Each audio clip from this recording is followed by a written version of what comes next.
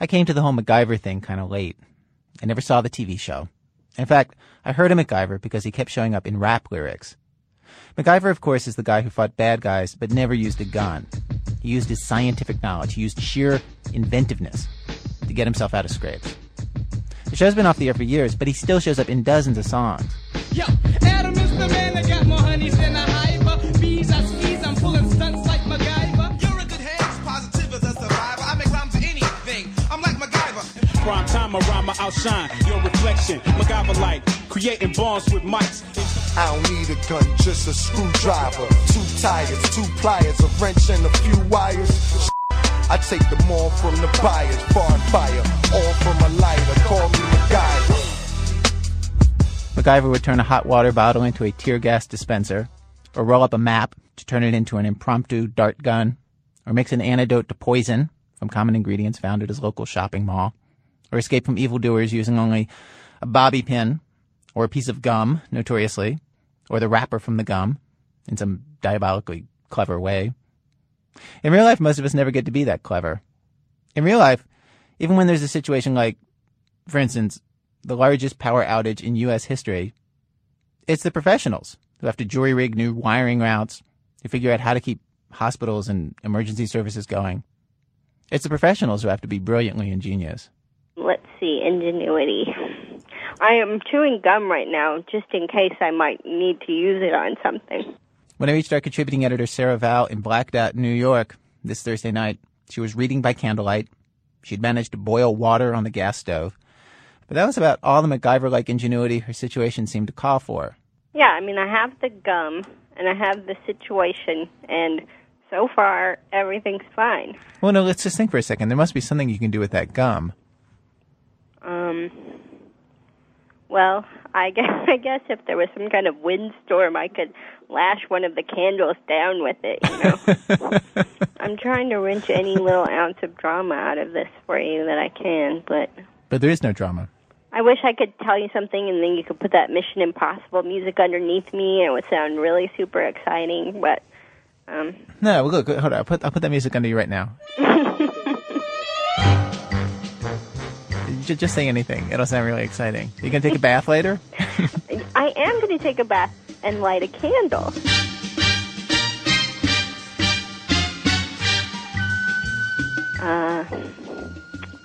Yeah, and then I might go to bed early. I bet that line sounds really good with the Mission Impossible music underneath. I might even take a Benadryl.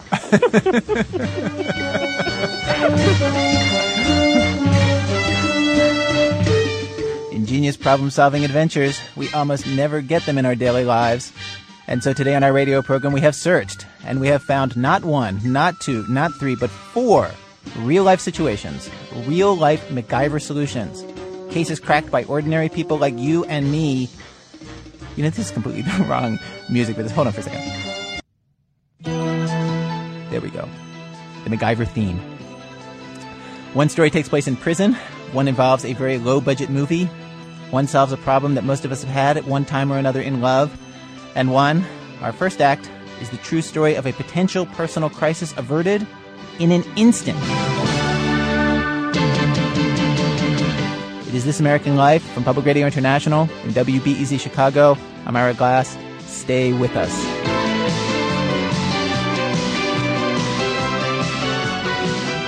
Act 1, bolt of lightning, pro and con. Well, Chuck Klosterman was 20 years old, a junior at the University of North Dakota when he had his very first girlfriend. She was 29, an adult. He was very young, and Valentine's Day arrived, the day that he came up with a MacGyver-like solution in an instant, in a flash. Here was the situation. Somehow, I was not aware that adults gave presents at Valentine's Day. Like, I only thought children did that. Like, they gave cards to each other, you know? Right, in elementary school, there's, like, swapping cards. Yeah, it didn't seem possible to me that, like, adult people gave presents at Valentine's Day. And I'm not sure how I managed to get to be 20 and be unaware of this, but that was sort of the situation. Mm-hmm. And we went to the movie Groundhog's Day on Valentine's Day. And then I was still living in a dormitory. So we went back to my dorm room, okay? And we're hanging out there, and all of a sudden, she gives me all these presents. She gives me like a Soul Asylum album and like a copy of the book Go Dog Go, which I must have mentioned was like my favorite book when I was 5 or something. Wow. There were all these sort of like really kind of thoughtful gifts, and a whole bunch of them. And she'd obviously put a great deal of effort into the thought behind giving me these things. And is your feeling of the noose sort of slowly tightening around your neck rising with each present? Yeah. I'm sort of kind of paralyzed by fear now, because I realize that she has an expectation that I am going to reciprocate this somehow. And I guess I just didn't feel comfortable saying I didn't know that you were supposed to do this. So I tried to remain like as cool as possible. And I started walking toward my closet. Okay. And as I was walking toward my closet, I kept kind of stalling for time, saying things like, I really didn't know what to get. I didn't want to buy a gift that like everybody would buy. I want to get you something very creative. I want it to be a reflection of our relationship. I'm just using like, I'm just sort of coming up with all these different ways to sort of describe how not only, do I have like a really wonderful gift, like something really cool, but it's going to be metaphorical for basically our entire relationship. But there's nothing in the closet. I have nothing in there. It's just, it's just my clothes. I don't know what I've like, and like, I don't really know what I'm doing now, because like, I'm walking toward it and I'm like kind of slowly playing with the handle of the closet, and I'm just giving every indication that something is in there, but there's nothing in there. So, like, I thought, well, maybe something will, evolve in my closet. My shoes will become like a microwave or something, But I began like opening this closet, and I look inside it, of course, to see nothing. Remember, nothing is in here, but I just see all my clothes lined up. And what I see is my high school football jacket. Okay. And this is not like a Letterman's jacket. This is just like a windbreaker. Like my name Chuck over like where the heart would be, like where the heart of the jacket is, with my number 18 underneath it, I see this, right? And this thought just suddenly dawned on me really quickly. So I turn to this woman and I say, well, here's the deal. I never had a girlfriend all through high school. And I used to be very envious of all my friends who would give their football jackets to their girlfriends. And I kind of created this whole sort of this narrative about how this had been a huge struggle through high school of not being able to give my football jackets to anyone, which in truth I never struggled with. I always thought those guys were idiots. So then I said, I think it would be really awesome if you would accept this high school football jacket of mine. And she started crying, and she loved this jacket. She just seemed to think it was really nice and really, and really sweet, and generally very much unlike me. Afterwards, what would you feel when you would see her in the jacket? Would you feel good, or would you feel... No. I felt not really. Every single time she wore it. And she wore it all the time, and I always sort of felt like, I always thought to myself, she really, really likes this jacket. She must really, really like the experience of getting it, and therefore she must really, really like me.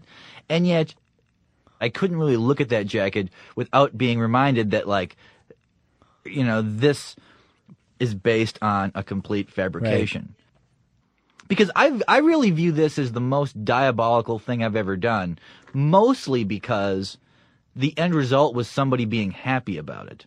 Like I would almost have less guilt over something terrible I did that caused someone to feel terrible. I'm mostly bothered by the fact that I did this terrible thing and it made someone happy, and they it's like, in my mind, it would be so much better if this relationship had ended with her, like, cheating on me or something.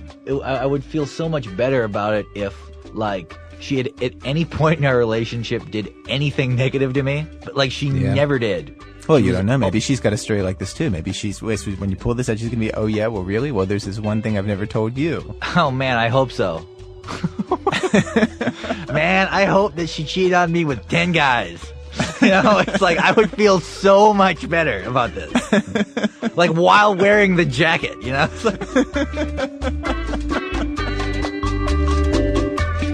Chuck Osterman is the amazing writer behind Fargo, Rock City, and more recently, Sex, Drugs, and Cocoa Puffs, a Low Culture Manifesto.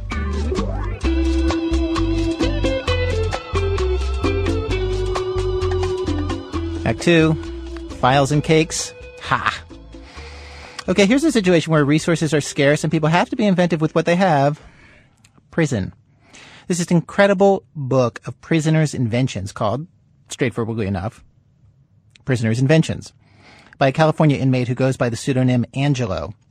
In the book, there are descriptions of the inventions that he and his cellmates, or cellies, have made, and these intricate, schematic drawings of devices to make cottage cheese and yogurt, tattoo guns, wake-up alarms, dice.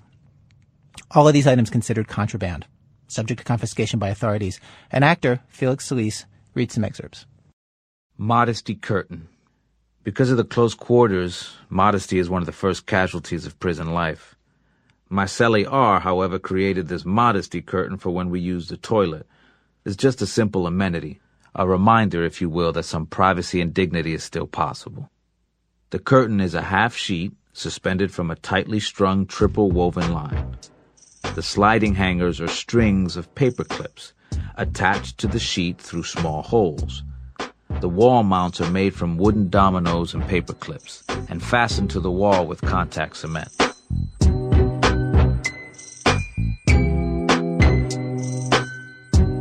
Although the cops are notorious for confiscating inmate creations, and many saw this curtain, none ever touched it, though a few ordered it taken down over the years. We never did take it down, and they never pursued the issue. Ironically, it was a wimpy cellie that I eventually had who finally took it down, supposedly because of the cops' warnings to do so. I think the truth of the matter was that he wanted all the paper clips for his own knick-knack project.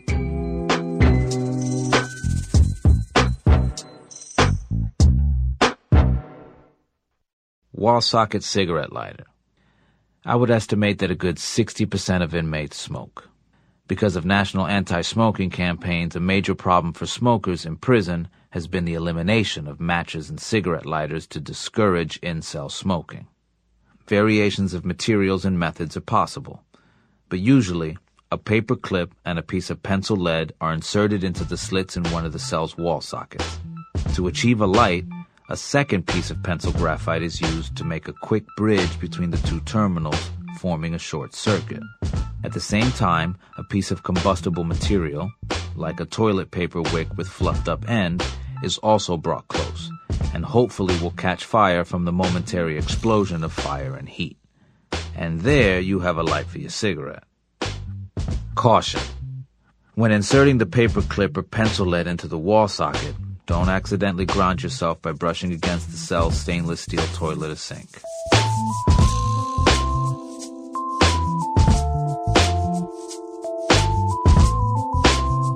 Toilet paper mache cup. We usually get a small packet of Stay Kool-Aid in our lunches each day. I like to save up the packet so that I can occasionally indulge in a large cup instead of just a small one every day. This led to a problem the first time I found myself in administrative segregation, since for security reasons, only small paper coffee cups were issued for use there. Besides being too small, these cups tended to start leaking at the seams by about the fourth day of use. And with prison being the way it is, new cups could be obtained only once a week, on a one-for-one basis. To get another, you have to turn in the old one. Well, after stewing on this problem for a while, I came up with what I perceived as a crackpot solution, which after long hesitation I decided to try out. To my surprise, it worked well, though it was a bitch to make, plus it used up a lot of toilet paper. Using wet toilet paper, I formed a large paper mache cup around the fist of one hand, a really awkward piece of work and very thick. Then I took the largest piece of saran wrap that our lunch bread came in and inserted it inside the cup, leaving the excess sticking over the edge. Note that to prevent leakage, the plastic inside must be an unbroken sheet, so the result is a mess to look at with lots of folds and wrinkles. And after allowing the whole thing to dry and harden for a few hours, it was ready for use.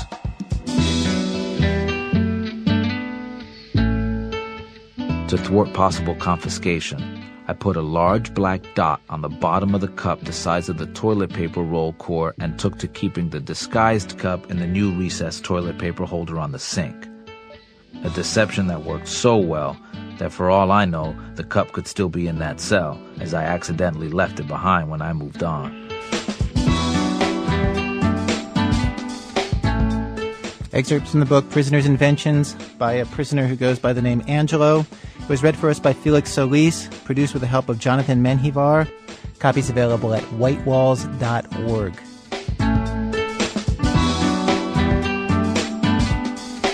Act 3. Well, this is one of those schemes that falls into the category, sure, it sounds crazy, but it might just be crazy enough to work.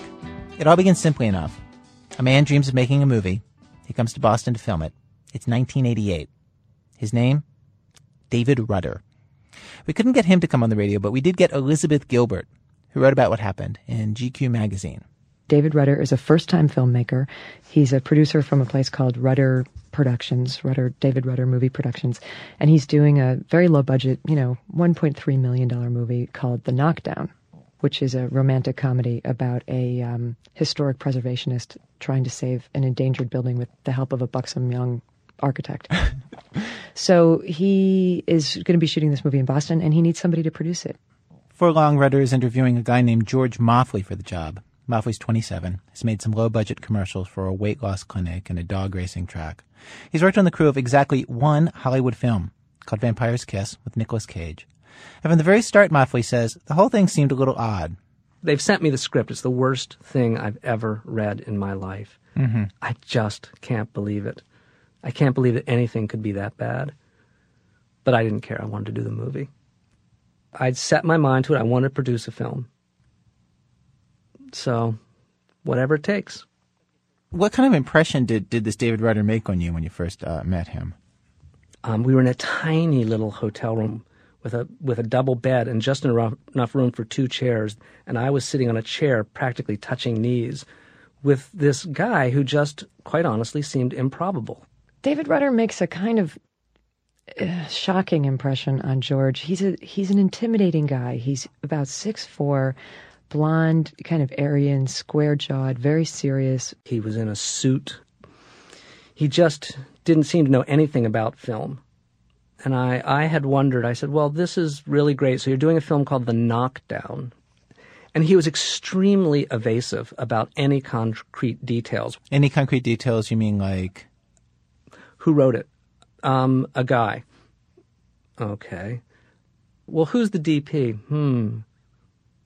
And literally, and no, not even anything after that, just They sit down to the interview, and it immediately takes a peculiar turn.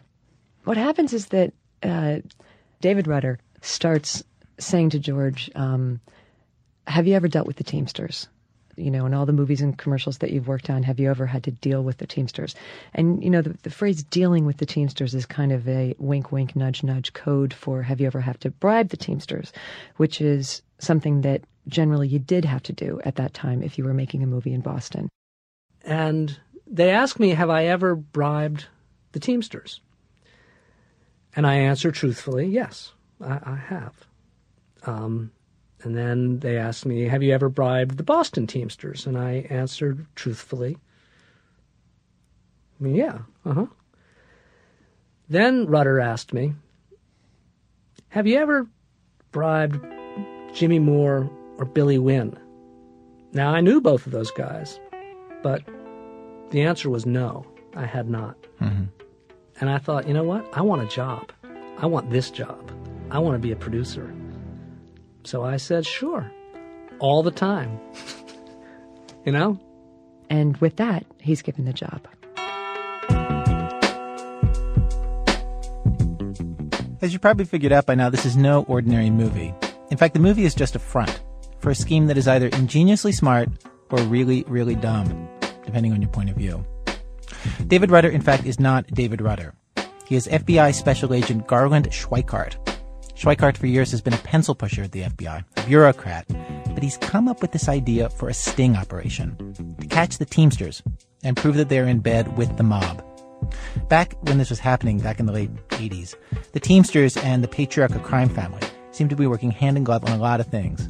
And they'd been shaking down every movie and film production that had come to Boston and demanding that more Teamsters are hired than necessary, threatening the sets, dumping people's trucks in the river, giving money to the mob, and the FBI wanted to catch them at this. David Rudder, or Special Agent Schweikart, had he done undercover work before? He had never done any undercover work before, and this was what he saw as his big career opportunity to be an FBI guy like you see in the movies.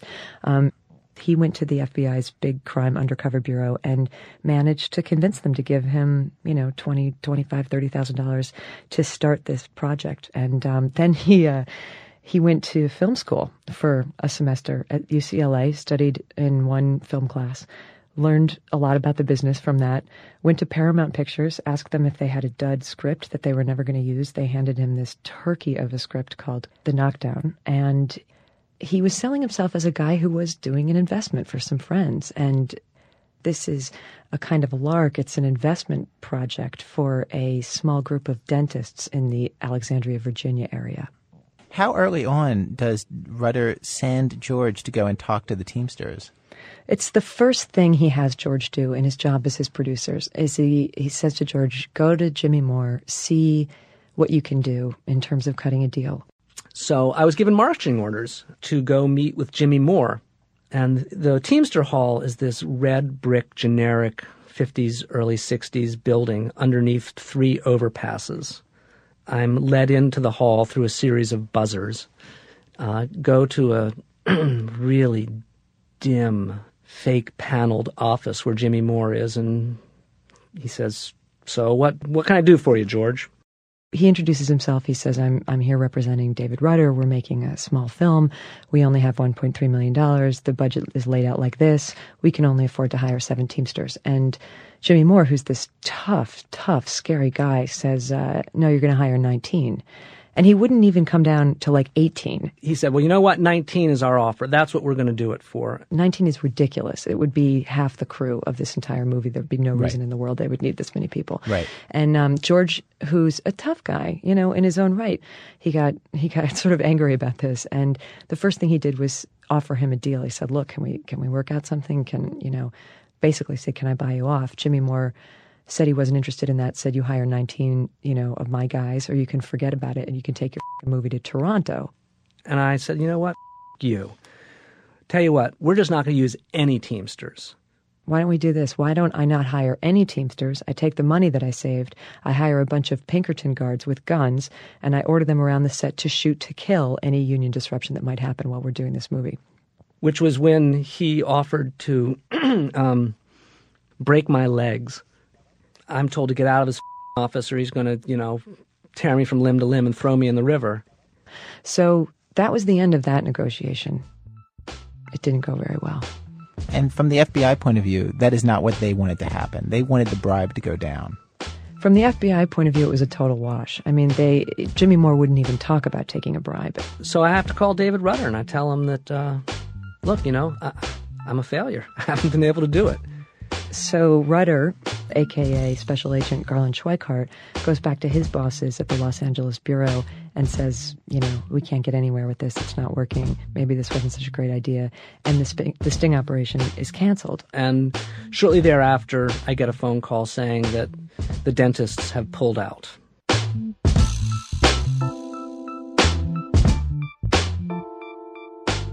Months go by. Everybody goes back to their regular lives. And then the dentists get a lucky break. A small-time mafia-related thug named Robert Franchi strolls into the FBI office one day and announces that he wants to turn state's evidence and help them nab members of the patriarchal crime family. His motives aren't altruistic, mind you. He doesn't want to rid the world of organized crime. He simply owes some gambling debts to a guy. And that guy has gone out and threatened Franchi's mother. His mother. And this comes to the attention of Garland Schweikart, who still has this dream of this sting operation. And he realizes this is somebody he could actually use. And he's going to have Robert Franchi approach the Patriarcha crime family and say, I've got this friend. He's making a low-budget movie in Boston. He doesn't have enough money to deal with the Teamsters. He'd be willing to pay off anybody he has to pay off to save some money on the other end. Can you pull some strings with the Teamsters and see if you can help him out? And now that this is happening, they need to make the movie again. I actually had moved to New York. I had left Boston. And I was the location manager on a film called The Ambulance with Eric Roberts. And one day, I'm in the production office, and the phone rings. And David Rudder is on the phone and asks me if I'd be interested in working for him again. And it wasn't until after hung up the phone I thought, how did he get this number? That's weird. Which was something that over the course of the next year and a half would happen a lot.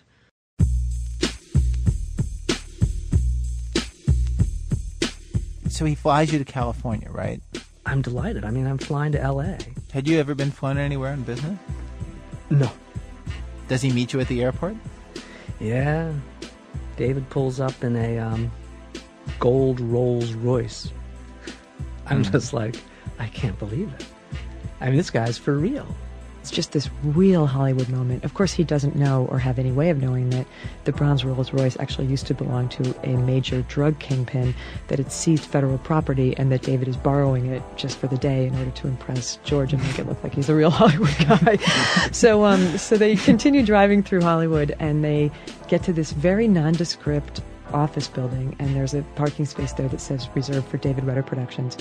They go up into the elevator, and George starts to feel this sinking feeling that maybe this guy isn't such a big shot, because the office building is filled with nothing but medical practices and biopsy labs. And, it's just not the kind of place you would think that a Hollywood guy would have an office. And once he opens the door to his office, it's this skanky, orange-carpeted, weird place. It's got posters all over the walls of movies that David Rudder clearly did not produce, like Biloxi Blues and Clan of the Cave Bear. And then he brings me into his office, which is nothing. There are no papers. There was no sign. There were no pictures of his wife. There was no computer? Anything. Nothing, no computer, nothing personal. Mm-hmm. Just an empty desk and a filing cabinet. Still, it's not like anybody else is offering George a producing job and a producing credit in a movie. So he says yes, on one condition. He insists that they get a better script. So first they try to get somebody to rewrite the knockdown for $5,000. And then, when that fails, he says to David Rudder, look, if you want to make a movie that's going to work, it's not going to be this movie. And why don't you give me $20,000 and send me out there to find a script that's actually decent, so that we can get good actors in it, so that we can get good people to work on it, and so that we can make some money on it later. And he convinces him to cough up another $20,000 of U.S. taxpayer money to go buy a new movie script for this scam movie that the FBI is making. It's amazing. Because from the FBI's point of view, this movie is still never going to be made. Right. But at this moment, this is where the story turns, because at this moment, David Rudder starts to have an ulterior motive, which is that he really wants to make a movie. He's been hanging around this business for about a year now. He's interested. He thinks it's exciting. It's glamorous. And in the back of his mind, he's thinking, we might actually film this thing. And he seals the deal by shaking George's hand and saying, let's make a movie we can be proud of. And you know what? He meant it. He really wanted to at that point. Why? What was his vision of how this could go? Like what was going to happen if they made this into a movie? Well, the vision that he had was bigger than what he had admitted to the FBI. What he had started thinking as he was understanding more about the movie-making business was, we could continue doing this in other states. And what he thought was, you take the initial seed money that the FBI gave him, you actually make the film, you sell the film, you sell it to HBO, you sell it to the airlines, you put it in some festivals, you make some money off it, it goes to video. With those profits, you go to another state like Nevada, where they also have the same problem with the Teamsters and the mob, and you make another fake movie. And then you take the profits from that, and you go to California to do it again. And he had this vision that he was going to become like like a studio executive, like in the studio system. He was going to use profits from one film to make another film, and each time he was doing it, he was going to bring down the mob in another state. He's excited about casting, he starts fantasizing about the kind of people that we can get in the part, Academy Awards. He mentions that a few times. He's really, I'll tell you something, he's excited about being a producer. When George is talking to him about the movie, does he ask him, like, well, do you have any name actors attached to this? Does he ask him the basic questions? He does. One of the reasons that George is so excited about doing the movie is that he's told that Brian Dennehy is really interested in being in it, and so is Rebecca De Mornay. As it turns out later, of course, that's a complete fiction. Although I would love to know how they come up with those two names out of I know they seem out so of everybody. random. They're so specific, but Dennehy is perfect in a way because you've heard of him, but you just don't think he'd be that hard to get. And Rebecca De Mornay by 1989 wasn't doing a lot of work. She Right. might have considered it. You really you think actually we could get her on the phone. In a way, it's brilliant. It's perfect. That part of it is actually perfectly well thought through.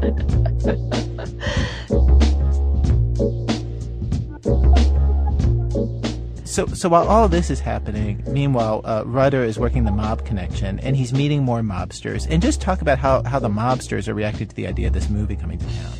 Well, this is the sparkle of show business. The mobsters get really into the idea of being part of this movie. Franchi starts bringing David Rudder around. He has some dinners on Raymond Patriarca's yacht. He meets some people. As the production moves forward, a host of bizarre people start coming into account. One of them in particular is this kid who's this real handsome in an early days Travolta kind of way, Italian stallion sort of thing going on, named Frankie Salemi Jr. He's a tough guy. He's a little mob runner, but he's also really into show business, and he's taken a few acting classes in his life. And so Raymond Patriarca says to David Rudder, you know what, I want to help out with this movie as much as I can. Well, maybe you can use my speedboat. We could put my speedboat in the movie. It'd be really cool to see my speedboat in a real movie. And I think you should hire Frankie here to be the speedboat driver for the movie role. So suddenly the movie's got a speedboat driver in it. But all these guys just want to be part of the pictures.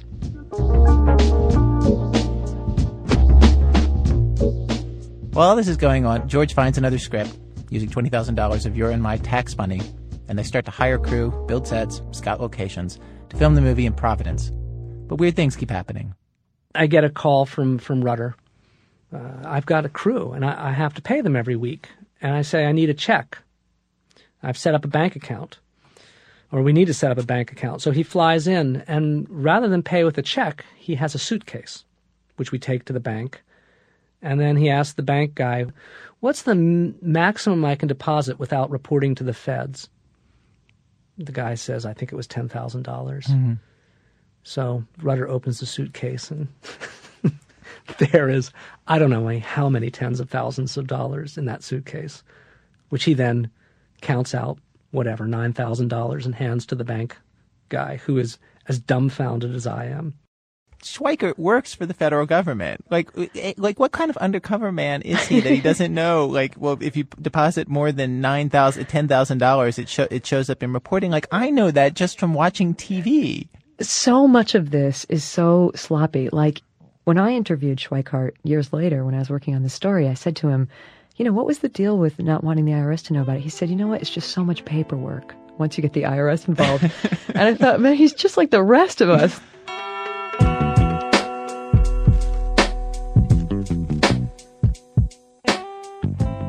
David Rudder is convincing enough to the mob guys, though. The movie looks real to them. And pretty soon, the sting goes down, just as planned. The FBI records Rudder paying $25,000 in cash to the mobsters as a fee for making their movies without 19 Teamsters working on it. And at that point, the FBI has what it needs to make its case in court. In theory, they should shut the film production down the next day. It serves no purpose now. But they don't shut it down, because Rudder really wants to make his movie. How serious does it get? Do they start auditioning actors? Are there name actors who are showing up for this? Apparently there are. Apparently Baby Newirth comes in for a reading, and there's somebody else. John Lithgow comes in for a reading. They're auditioning people for extras. They're bringing in this whole parade of actors day after day. At this point, Robert the Neck, Robert Franchi, who's the key to this whole operation, who's the mob informant, starts to be the only person in this whole story who has a crisis of conscience, because he's watching, as he would describe it later, these really idealistic young kids come in and audition for what they think is a real movie. And he feels like there's something really wrong about that. You know, he knows that it's not a real movie. He knows that the FBI is behind it. He knows it's probably never going to get made. And he's a stand-up guy. He just feels like, he's the same guy who was going to, kill somebody for threatening his mother. He's got values.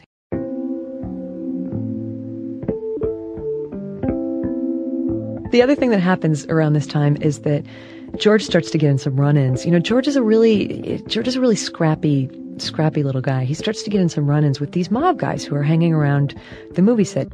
And he has hired his little sister to work as a production assistant on this film. And Frankie Salemi Jr. keeps hitting on her. And she's scared of him because he's a really scary, thuggish guy. And he won't leave her alone. So George goes to his sister's defense as both an older brother and a movie producer, and takes Salemi aside and says, if you look at my sister again, if you touch my sister again, if you touch anybody on the set, look at anybody on the set, I'm going to slap you with a sexual harassment suit that's going to make your head spin around. Which is when he told me, you don't know who I am. You don't know who my father is. I'm going to kill you. For this family, that's not just a colorful expression. That's actually like a way of life, Right. That's actually a statement of intent. That's a contract right there. They will find you at fresh kills, And so he sort of almost tries to make good on it one night, and George doesn't find this out till years later when the whole story comes out. George is doing some work in his hotel room, drawing up budgets, and Frankie Salemi comes upstairs with the intention, he would admit later, of throwing him out a window and killing him. And he's stopped in the hallway by our hero, Robert the Neck. Robert Franchi, the mob informant, tackles him in the hallway and talks him out of it. And says, why don't you cool down? It's not that big a deal. He's just a punk. You don't want anything to do with it, and sends him on his way. So Robert the Neck is turning out to be the sort of moral center of this whole event.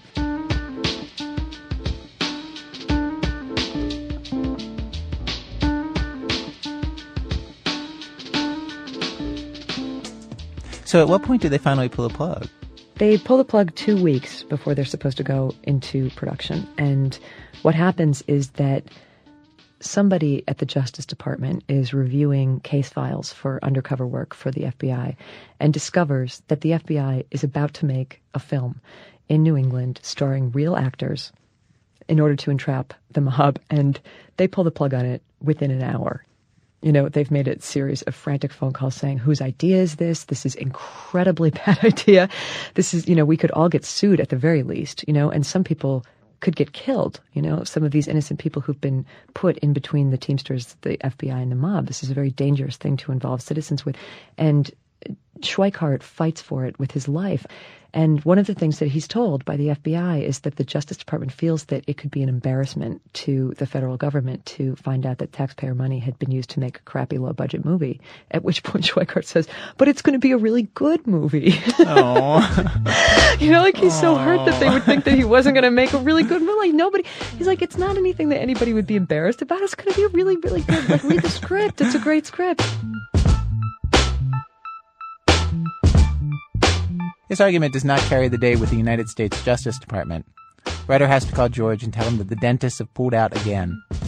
George is crushed. Ryder's crushed. Everybody on the film gets fired. A year and a half passes before George Moffley finally gets told what it was all about, when the Justice Department contacts him and asks him to testify to a secret grand jury about the movie. He declines that invitation. Being lied to for 2 years, working on a fake movie, and nearly getting thrown out of a window made him feel like he'd served his country enough already. The Justice Department does okay in court. Not great. Only one guy goes to prison. But the whole case scares the Teamsters and the mob in New England enough that in the end, despite everything that was wrong-headed and ill-conceived about Garland Schweikart's original plan, it actually achieves what it set out to do. The mob and the Teamsters stopped shaking down film crews in New England. So, maybe the plan wasn't so crazy. Though it might have been smart to change a few of the details.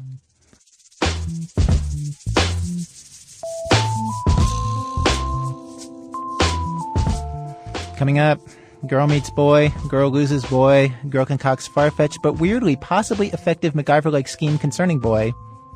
In a minute, from Chicago Public Radio and Public Radio International, when our program continues.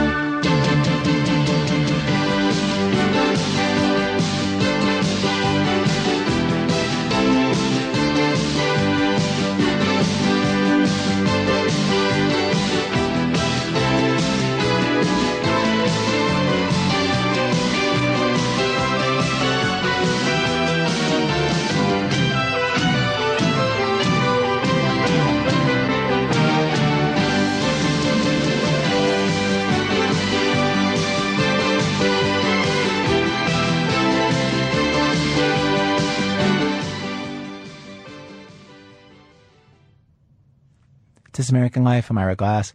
Today's program, ingenious MacGyver-like schemes, real ones, some of them, like this next one, invented by people like you and me. We are at Act 4 of our program, Act 4, A Girl's Guide to Mending the Unmendable. Susan Burton tells the story. The summer I graduated from high school, I had a boyfriend who now, years later, I think of as a creep. Since he had my husband's name, I won't call him that. Instead, I'll call him what I called him later, which is Shane. Shane was my friend Lisa's older brother. I was 17, and he was 23. Shane was the only person I'd ever been friends with who'd been alive in the 1960s. Of course, he'd only been a toddler, but that wasn't the way I thought about it. Shane was so old that he'd been alive in history. Shane was also the first person I knew who'd been engaged. The girl he'd been engaged to was named Kathy. They lived together during college, but then she ran off with the manager of Wild Oats, a local health food store. It sounded to me like Kathy was a hippie. I worked at a health food store too, but my health food store was called Alfalfa's, and it was the type of place where there was less hummus and more pâté. There were a lot of Colorado moms and Volvos. I would watch them as they wrote checks. They had big diamond engagement rings from earlier that they now had to figure out how to coordinate with the turquoise jewelry they discovered when they moved to the West later in life. One lady, every time she came in, bought lobster salad and leaned in to tell me, "Dear, you wear turquoise very well." I would smile. I loved everything about Alfalfa's. I loved imagining the lives of the people in my line. I would talk to them about their groceries. "What do you think of that soy cheese pizza?" I would say. Or, "I really like those rice stream moon pies." One morning that summer I looked up, and Shane was in my line. It was the first time we'd been together, by ourselves, without his sister. He was holding a single can of all-natural dog food. "I ran out of food for the dogs," he said. Instead of putting the can on the counter, like most people did, he put it right into my hand.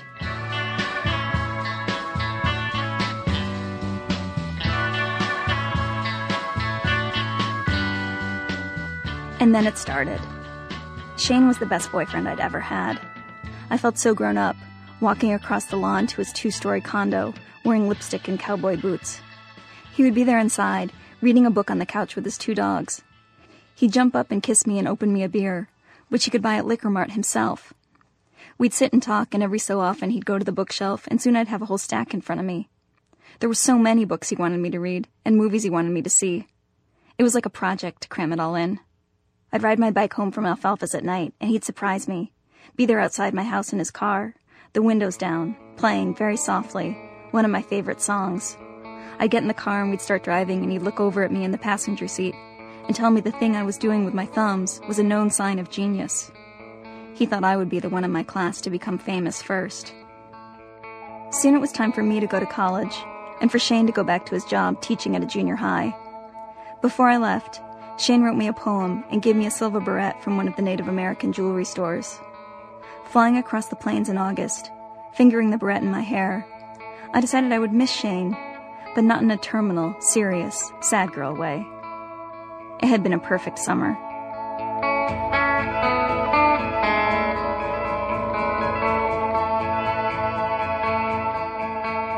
Then I was at school. It was the last year before email really took off, and everyone still wrote letters. I had good letters. Once Shane drew a cartoon of his dogs over the flap. "The boys say hi."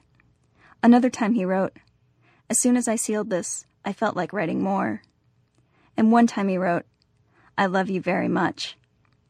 I thought about this a lot. We'd never said it to each other in real life. But now, I didn't know, I wondered. I thought that maybe I had underestimated my feelings for Shane. Instead of thinking of him less, I was thinking of him more. Unfortunately, his letters decreased in direct proportion to my thoughts. Worse, in his last notes, he'd begun to mention a first-grade teacher named Tina. One night I brought the cordless phone up to my top bunk and I called him. He said, "Well, I have some good news. I'm getting married. To Tina, the first-grade teacher." And that was when I knew. I loved Shane.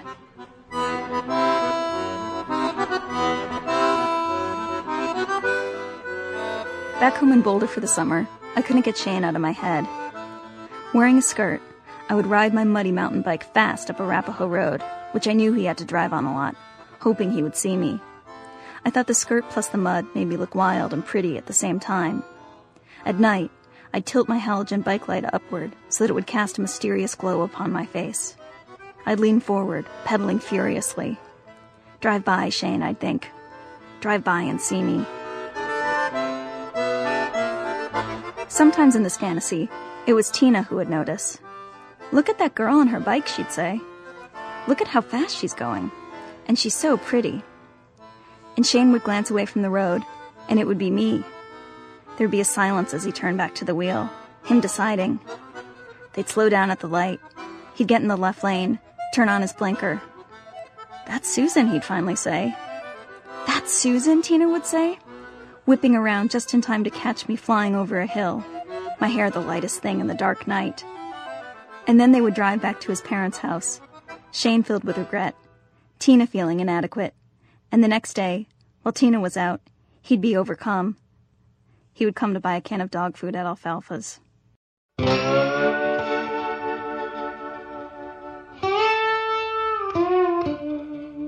This summer, not even Alfalfa's was fun. The new darling of the front end was a high school sophomore whose father kissed her goodbye outside the automatic doors each morning. The woman who'd been so impressed with my ability to wear turquoise seemed not to recognize me when I rang up her lobster salad. I'd stand there in my apron, frowning over products that had once delighted me, like Frookies, and dreaming of the day Shane would stop by. But it never, ever happened. He never even came in for just one look. I'd become a completely different girl. Less shiny, less charming, less likely to become famous.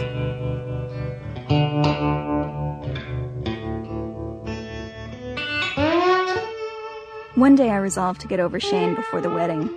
It seemed important not to think about him once he was married.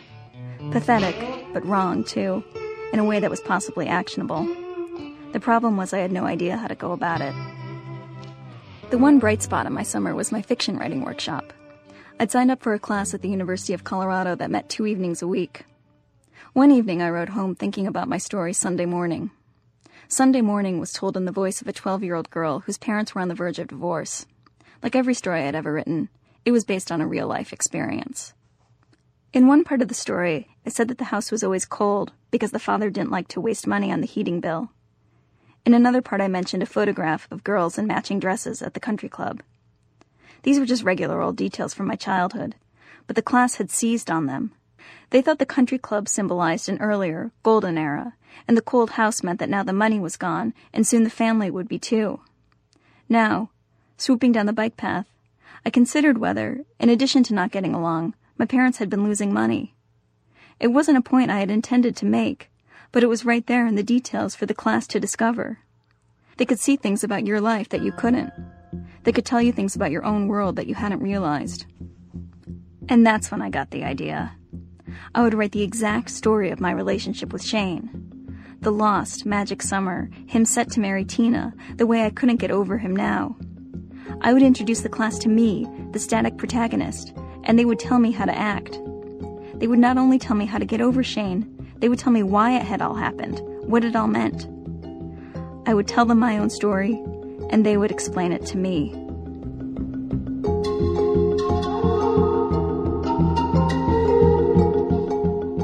The next morning, during my shift at Alfalfa's, I sipped from a giant glass of hot tea with soy milk and planned out the story. The action would take place on the day of the wedding. It would be a race against the clock scenario. The protagonist would have 24 hours to get over her ex-boyfriend. This struck me as an elegant conceit, and also an efficient one. If I woke up on the day of the wedding and wasn't yet over Shane, I wouldn't have to sweat. Thanks to the class, I'd have a 24-hour cure.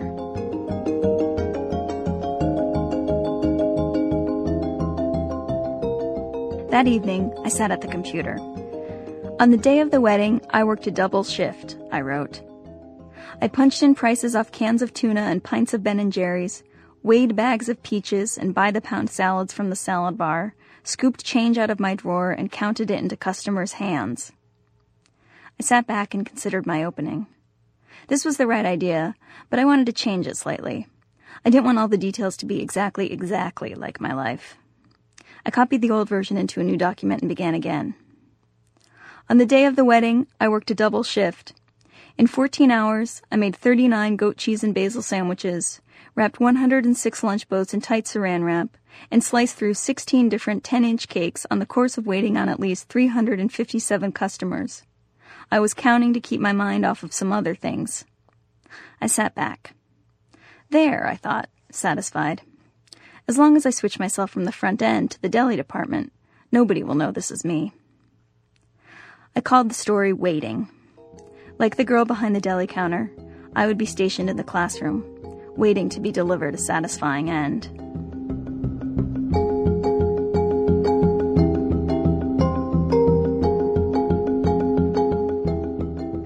That evening I pedaled to class at race day speed, full of anticipation. The class was a mix of undergrads and people a few years out of school, like a guy who rode the free trolley from coffee house to coffee house all day, and an aerobics instructor with tan, very shiny legs. Then there was our teacher, George. "Let's start with waiting," George said, as we sat down in class. This was it. I readied myself for the wise and luminous insights of my classmates. "Okay, just starting with the first paragraph," said the aerobics instructor. "I highly doubt someone would count everything like that." "Yeah, but the girl, what's her name?" A red-headed southerner jumped in. "Katie?" He looked around the room for confirmation. "She says in the very next sentence, I was counting to keep my mind off of some other things. It's not like she does it every day." "I guess I just don't think it's very realistic that somebody could remember all that in their head," the aerobics instructor said.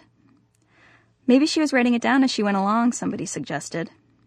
There were nods. I returned the nod. I leaned over the paper and made my first note. "Counting," I wrote, followed by a question mark. Small potatoes, I thought. Bring it on. What else?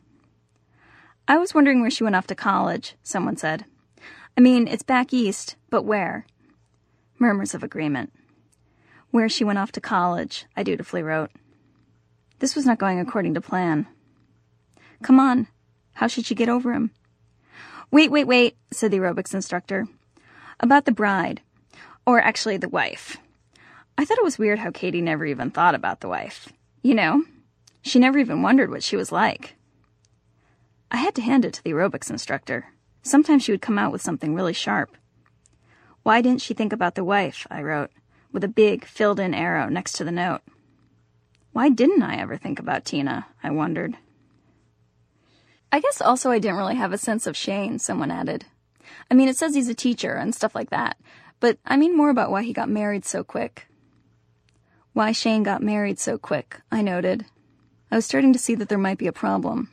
The class had some of the same questions about the characters that I did. "Let's talk about Katie's feelings for Shane," the teacher said. Okay, now we're getting somewhere, I thought. "There's this one part that I thought was pretty telling," said one of the older students, "where she says, on page 3, midway down the page," there was the sound of people flipping, "I don't think I loved Shane until he told me he was getting married." "Exactly," George nodded. "But I think it's getting buried in there. You might want to make it bigger," he said, addressing me directly. "Or earlier." "But you won't want to make that too much the point," someone said. "Because obviously she was having a really hard time getting over him. I mean, she did feel something for him." "Well, I think that's an interesting question," George said, tipping back in his chair. What are Katie's true feelings? Is this a story about social status? Or is this a story about true love? I didn't like the way the question was framed. Social, the aerobics instructor said. Definitely social. It seemed like she liked having an older boyfriend. Where was this in my story? But everyone was nodding. Encouraged, the aerobics instructor added, I mean, if they'd been in love, it would have clicked when they were still together. No. I felt everything slump inside me. As everyone bobbed their heads in agreement that Shane and I hadn't been in love, I looked very intently at my paper. Why didn't anything click, I wrote. Then I couldn't write the rest of it, so I just made a long dash. Maybe she's going through something more than just Shane, somebody suggested. I perked up a little. This was definitely possible. But there's not enough in here to give us a sense of what that other thing she's going through might be, said George. We don't know much about Katie. She went off to college, she enjoys mountain biking. But aside from that, who is she? She's me, I thought. Look over here. Blonde hair, green skirt, far corner. The class was silent. Then George turned his entire body and looked me straight in the eye. Oh God, I thought. They know. Susan, you might need to do a little pre-writing about Katie. Get a sense of who she is. Figure her out a little more. Yes, I nodded vigorously, as if I too was hoping to unlock the mysteries of this girl I'd created. Okay, well, we should really move on to the next one, said George. Susan, I guess my final comment would be that the story needs an end. But it develops well. Nice job, he said. I sat there blankly. Story needs an end, I thought. No duh, it needs an end.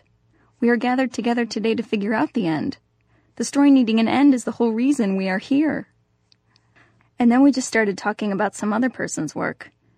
I sat very still and looked around the bright room, all of us at the desks in a big circle. Nothing had happened. I was still the same. Except for now I tried this, and it seemed like I had no more chances. I rode my bike home slowly. It made me feel lonely, thinking of the way they talked about my life. It was so in general. None of them knew that they were talking about a real girl in the world.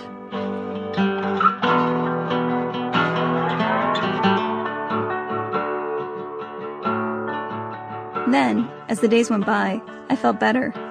The class had acted like my story wasn't so unusual, just some old thing with an ex-boyfriend. It made the whole thing feel smaller, like less of an emergency. Dozens of girls now riding their mountain bikes through these very foothills had dated boys and been hurt. It was something that people had heard of, something that happened all the time. It was a known thing that made people sad.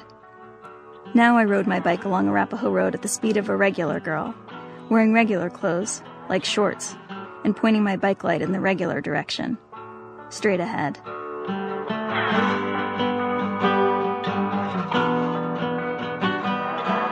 For a while I still thought about Shane, and then suddenly, I didn't think about him at all, except on every birthday, when I would think, I'm still not as old as he was. And then I was 23, and that was it. I didn't think about him anymore. Susan Burton in New York. Or you can download audio of our program at audible.com/thisamericanlife, where they have public radio programs, best-selling books, even the New York Times, all at audible.com. This American Life is distributed by Public Radio International. Funding for our show comes from the Kauffman Foundation of Kansas City, accelerating entrepreneurship across America. On the web at kauffman.org. WBEZ management oversight by Tori Malatia. I only agreed to host This American Life because he promised me years ago. Brian Dennehy is really interested in being in it, and so is Rebecca De Mornay. I'm Ira Glass. Back next week with more stories of This American Life. PRI, Public Radio International.